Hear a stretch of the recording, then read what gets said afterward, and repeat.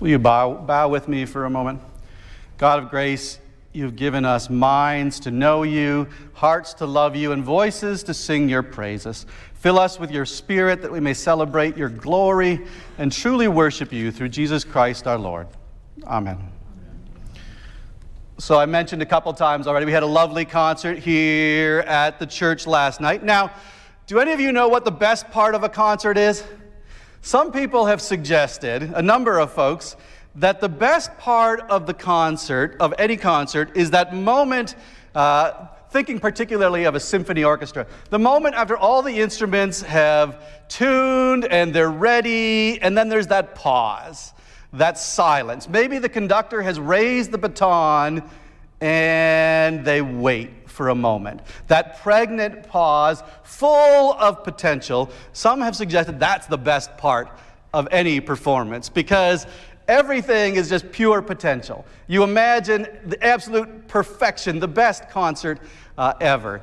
And it's true, the silences are an important part of music.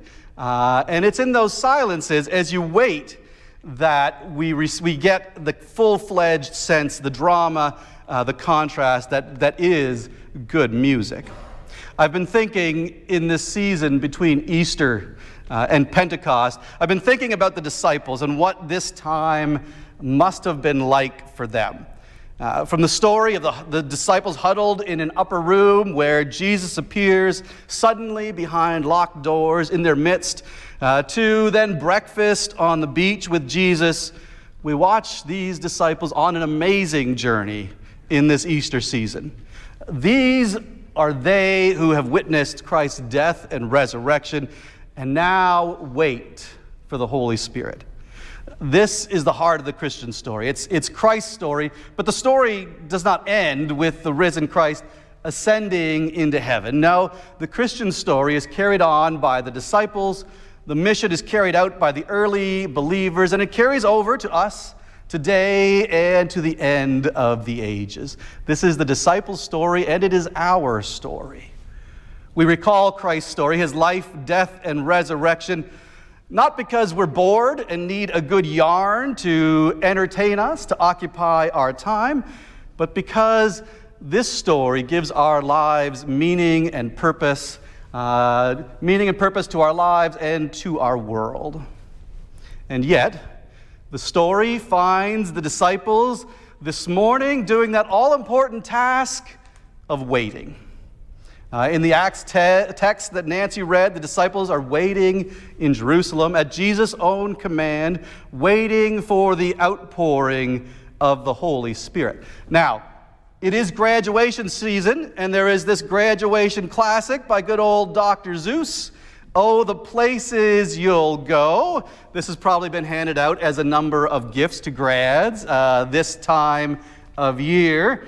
And he has a page in here as we prepare the grad, where Dr. Seuss prepares the reader for any and all eventualities in life and includes the time in life where one might find oneself in the waiting place.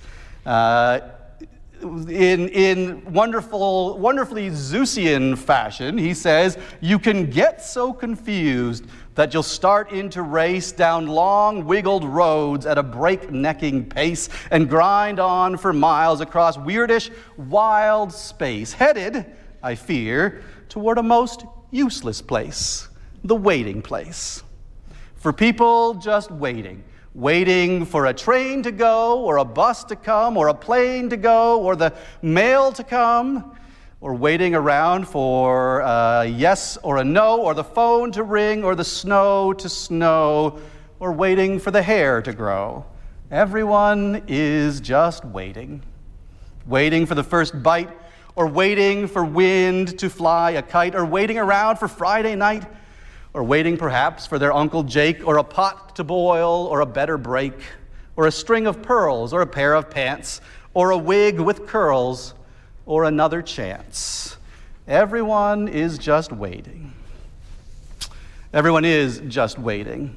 Everyone is waiting for something, waiting to get their hair cut, waiting to see friends and family, waiting for school to be out, waiting for summer, waiting for a deal from Congress on the U.S. debt ceiling, waiting for peace in Ukraine, waiting for an end to violence in the Sudan, waiting for new friends, or waiting for friends old and new, or on a grander scale, we may be waiting for big life plans too, waiting to graduate, waiting to start that new thing, waiting for that new job, waiting for a new romance, waiting for the pain of grief to subside. We may tell ourselves, when the kids are grown, then I'll pursue that dream. When we have more people in our church, then we'll be able to do worship right. When I have financial security, then I'll take the risk God is calling me to take. Waiting for life. Waiting until the stars align. Waiting. The disciples are waiting in Jerusalem. They are ground zero of the gospel as God's love explodes in global history in the person of Jesus Christ, who dies on the cross and then, in a mighty resurgence of resurrection, is raised to new life again. They are witnesses to the linchpin of history, the hinge of God's plan of salvation for the whole world, and the crux of redemption for you and for me. What are they waiting for? This is the defining story of their lives, the determining story of our lives, the ordaining history of all lives. It is not a static story, but a dynamic one, an unfolding story in which we play our own part, where what was past is present to us now, here and now, and what will be is also present to us as hope and promise. As we inhabit this story, as we read and study Scripture, we are shaped and formed by it while we read ourselves into the story, finding in its characters and personalities people that look and behave sometimes all too much like us. I think that, too, for me, is why the disciples are so relatable in their waiting and watching with uncertainty and anxiety and trepidation, perhaps, as the story unfolds and Christ is first crucified and buried, then raised from the dead.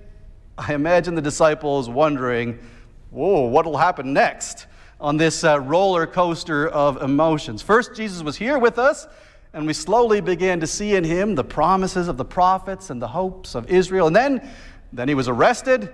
Now he's been raised from the dead. Hallelujah. But oh no, now he's gone again, ascended into heaven, and we are waiting again, waiting. I imagine them impatient and frustrated at not knowing how this good news that Jesus promised them, how is it going to unfold? I feel their frustration in being told to wait for Christ's Holy Spirit, whatever that means. And I empathize with their anxiety around not even knowing whether or how they will recognize the Spirit when it comes. I recognize potential anxiety. I know myself the experience of waiting because I've been there, asking God to open doors and mark out clear paths for me to follow as I try to discern God's call and direction for my own life. Wait here, wait there, at different times in my life. These felt like the only words that I seemed to receive. In prayer, when I would desperately and impatiently cry out to God, show me the way, Lord. Give me a hint at what you have in mind for my life. What am I supposed to do next? Any of life's transitions seem to come with a time of waiting and watching and discerning God's will. Hopefully the waiting comes without too long a time of wandering in the wilderness, but that happens too. Israel in the wilderness reminded themselves of God's faithfulness and of the wondrous things God had already done. Perhaps that's what the disciples did while they waited in Jerusalem after Christ's ascension into heaven. Maybe they reminded themselves of God's faithfulness. Maybe they told stories of Christ's resurrection, stories of his appearing to them. I know I've waited in transition and wondered if God really had a plan for my life. And then things have worked out miraculously, wonderfully, it seems. Looking back now in hindsight, those are the stories I tell myself now. I remind myself of them when I find myself in transition again and wonder, what does God have in store for me now? I remind myself of stories like when Joni and I were fresh out of seminary. My wife Joni and I had just graduated. We knew that I wanted to minister in a church. She wanted to do doctoral work in one of two very specific programs in North America, both of which she was not accepted into.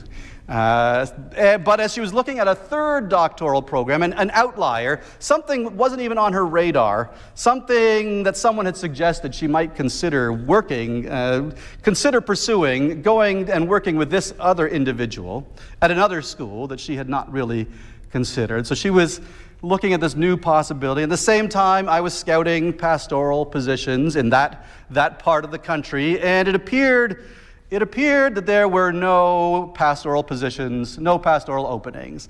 So we prayed, okay, Lord, what do you want us to do? What's going on here? When then the Spirit moved and things started to fall into place. One church suddenly had a pastoral opening again. At the same time, Joni inquired about the doctoral program, this late arriving possibility. She inquired.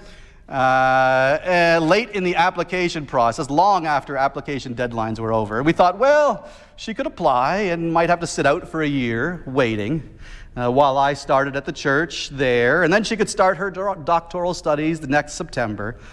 But when she called to inquire and spoke with the individual who would become eventually her doctoral advisor, he told her, he said, go ahead and submit your application. Yes, I know the deadline is passed, but send it in despite it being so late in the admissions process. What he didn't tell her then, but would later reveal, was that the day before that she had called to inquire about studying with him, another doctoral student had withdrawn from the program, creating an unexpected opening. He said afterwards, it felt like the Holy Spirit had brought Joni just at the moment that an opening in the program had been created. And this is an academic speaking, and so this language doesn't sit quite well in that context, but he clearly identified it as the Holy Spirit. And we tend to agree. As we look back on how things worked out for us at that time of life, in that transition, it's hard to see the coincidences working out as anything other than the movement of the Holy Spirit and the providence of God. Now, that doesn't mean that everything about that transition was easy. There were hard things about our lives in that stage. There definitely were. But when life got hard, we reminded ourselves that God had prepared a way for us and provided for us, and God would do so again. That is the story I tell myself again and again whenever I find myself waiting again, waiting for whatever might be the next thing to come. Maybe the disciples encouraged one another and regaled themselves with stories of wonders that they had just witnessed. Stories of Christ's miracles, his resurrection, his appearances to them. They were waiting for something new, but they might have said to one another, can you believe what has already happened? The very God of creation loves you and me and all the earth so much that God sent a strong Savior. And when the world thought that they had killed this Christ, God raised him again, thumbing God's nose at the so-called powers that be. Whatever it is that you are waiting for cannot top what we have already seen. For what we have seen is the power of God's love triumph over everything that this broken and twisted world can throw at it. This is the story the disciples told themselves as they waited. It's the story they will proclaim when they are filled with the Holy Spirit at Pentecost, which we'll celebrate next week. It is a story they would proclaim also in persecution, when some of them become martyrs later in the history of the early church. What were the disciples waiting for? Well, they waited for nothing, because they had already seen it all, and what they knew was more than enough. So there are a couple of things we do in worship every Sunday. We tell stories and remind ourselves of our faith and of God's faithfulness in the past. Like the disciples, we encourage one another about the unknown future that awaits us by remembering God's presence in our own rear view mirrors. We tell stories, we praise the God who waits with us and holds our future securely in his hands, and we sing. We make music.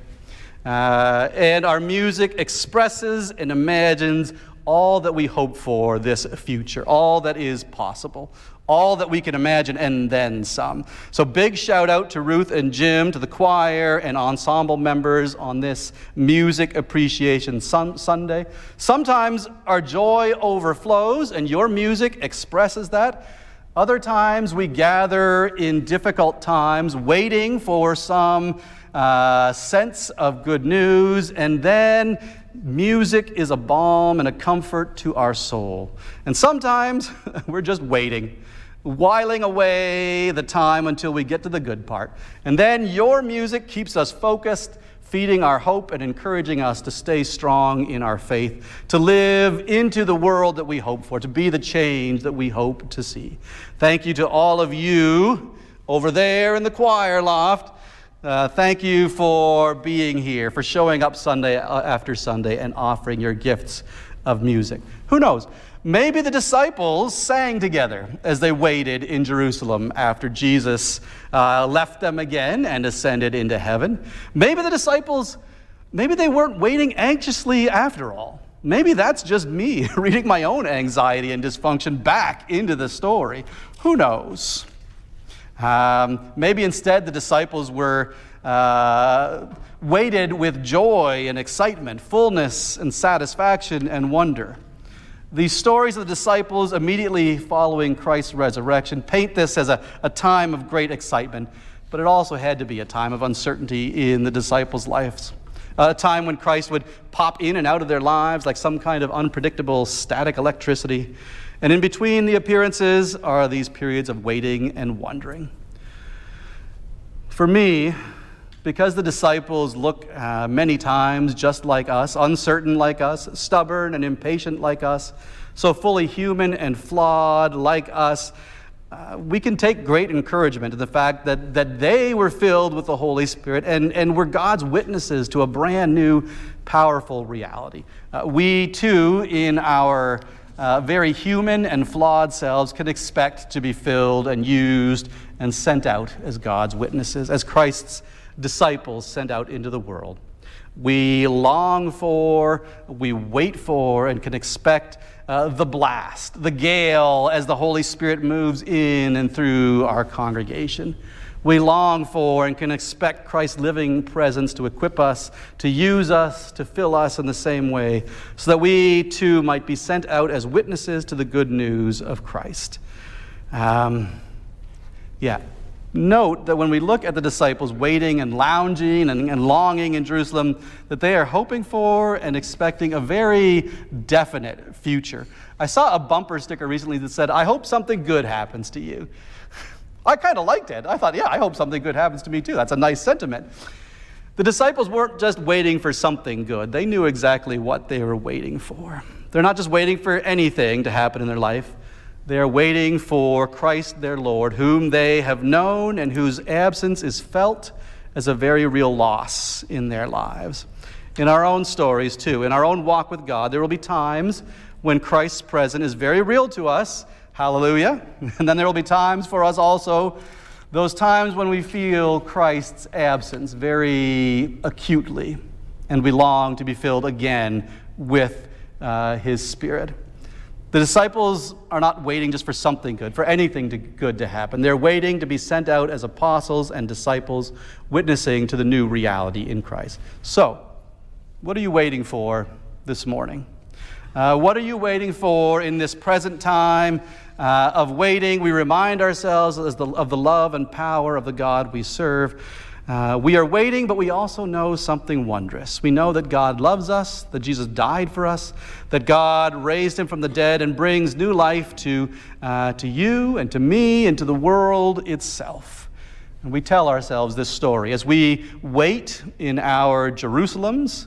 While we wait for the Spirit, we retell this story and we are witnesses to the good things God has done in our lives already. Wonders upon wonders. All the stuff we are waiting for, the right job, the right circumstances, a new haircut, none of that matters when it comes to what is ultimately important in our lives, which is this: God loves you. God wants you to repent and return to God's holy presence. God forgives you and embraces you with loving arms. There is no social distancing with the God we love and serve. God loves you, so what are you waiting for? Go and tell the world. You are witnesses of these wonderful things. We gather and wait for Christ's Spirit each and every Sunday morning. Then we're scattered out into our various lives each week to witness to the presence and power of Jesus Christ in our lives.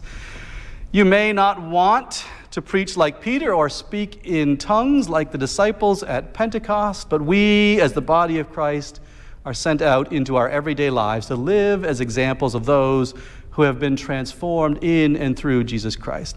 Now, I know Pentecost doesn't come until next Sunday, but we live day to day as Spirit-filled people, as Pentecost people.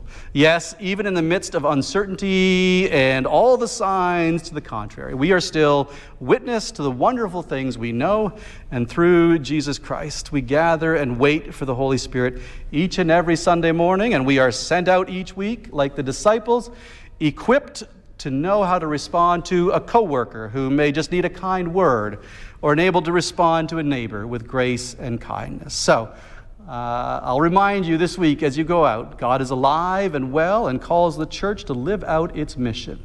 What are you waiting for? Blessed be the Lord who has given us a new birth into living hope through the resurrection of Jesus Christ. Glory be to God. Amen.